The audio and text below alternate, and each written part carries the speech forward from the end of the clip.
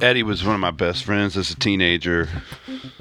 He went to a different school than me, a different high school, but I remember, I don't know how we met, but we hit it off, and we used to drive around doing crazy stuff and philosophize a lot. Eddie was kind of like a philosophizer and a musician. And then in our 20s, he played a lot of music. He's a drummer and guitar player, bass, piano. He could play anything. He was always in bands in college days. I think I was in college. I don't think he was in college. I think he was just hanging out, playing music, being punk rock.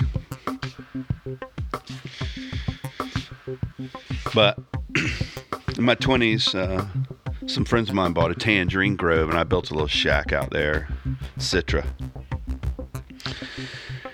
I remember that New Year's be my favorite holiday because you just get to start over, and everything's new, and have a fire, and be in the woods, and that's what I like to do. So every year Eddie would come out there, and I'd spend days collecting firewood and pallets and stuff, and have a huge bonfire in the middle of the orange grove. Had this like cast iron little oven, Dutch oven. Dig a hole, put some coals in, make cornbread, chili. Always gallons and gallons of tangerine juice. Cartons and cartons of cigarettes.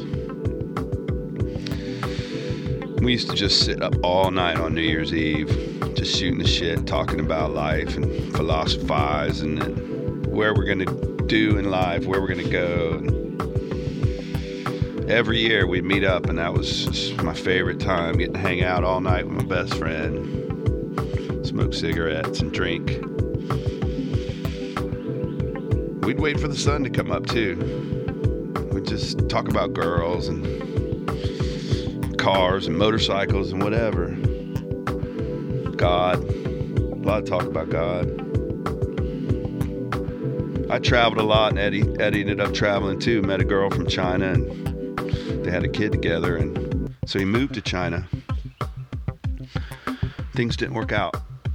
Even before she had the kid, they were broken up, but he stayed in China and wants to be a father to that kid, even though he only gets to see the kid every couple weeks, because he and the mother don't always get along.